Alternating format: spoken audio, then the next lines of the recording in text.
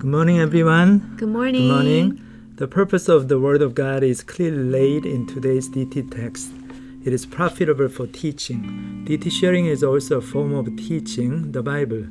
If we pay attention to each other's sharing, we may learn a lot from others about the meaning of the text and how it may be applied to our lives. I wonder how often you guys are talking about your learning from the Word of God with your housemates or your spouse.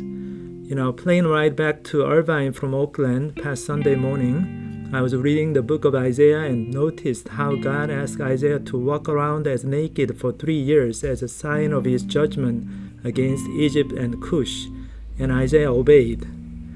I always had the impression about Isaiah being a poetic and well-spoken upper-class prophet who was from the royal family and who mostly dealt with kings and high-rank officials. I forgot that Isaiah had to go through this kind of demonstration of a bizarre object lesson from God. I shared this joy of new learning with my wife, which reminded me that I'm still pretty ignorant about my Bible. We should not lose our confidence in incomparable impact and transforming power that the Word of God has. Are we dwelling onto God's Word long enough every day? The Bible is a book, written material, but it is also God's spoken words that God is still speaking to each one of us through the Bible even now. Have we experienced being reproved and rebuked by the Word of God and transformation of our lives into God's righteous standard in every aspect of our lives?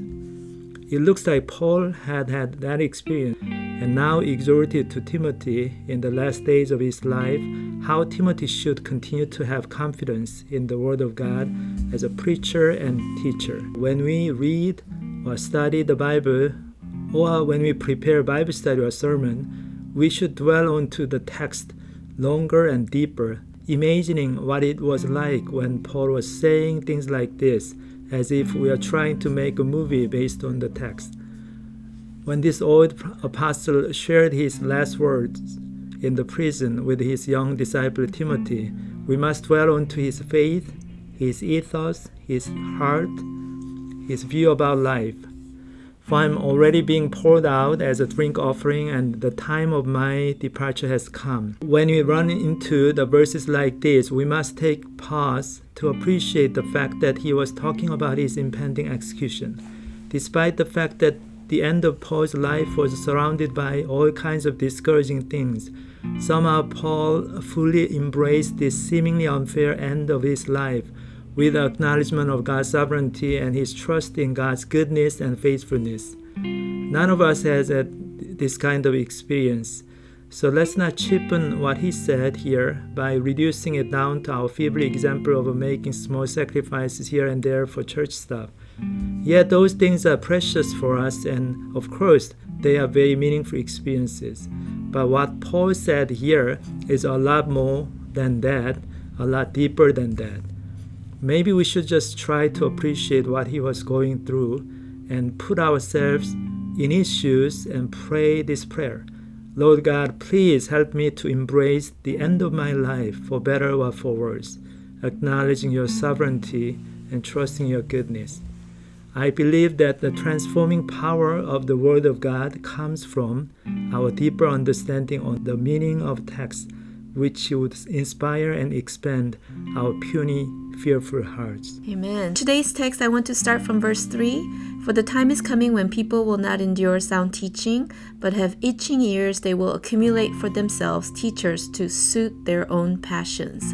The phrase, suit their own passions, caught my attention. When people are giving into their desires of the heart and prioritize their instinctive passions, that's when people turn away from listening to the truth. That's when they don't endure sound teaching.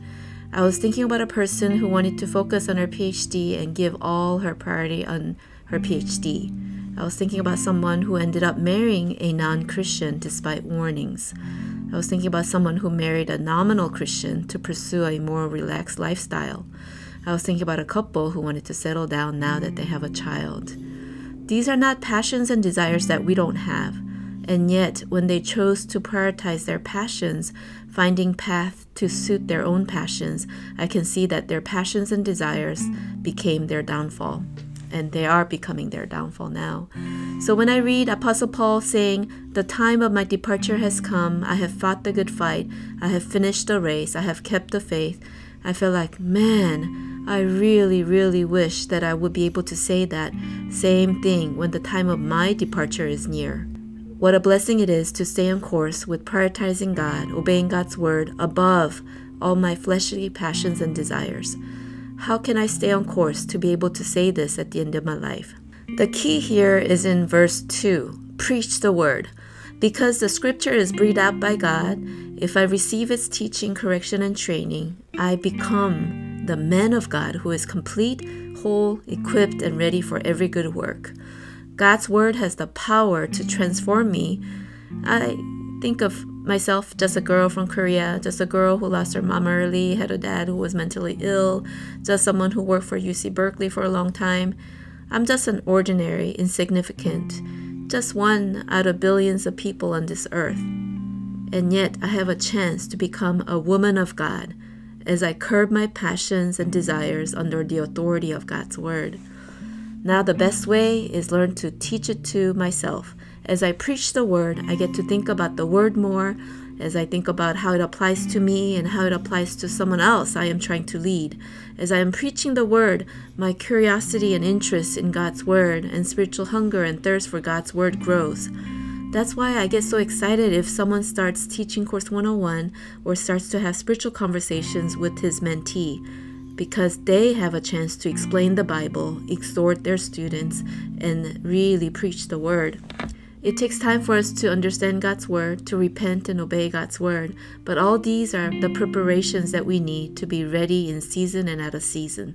So let's preach the word to ourselves, to each other, and to others with complete patience and teaching. Instead of waiting for our time for departure, we want to be able to say now, I am fighting the good fight. I am running the race. I am keeping the faith.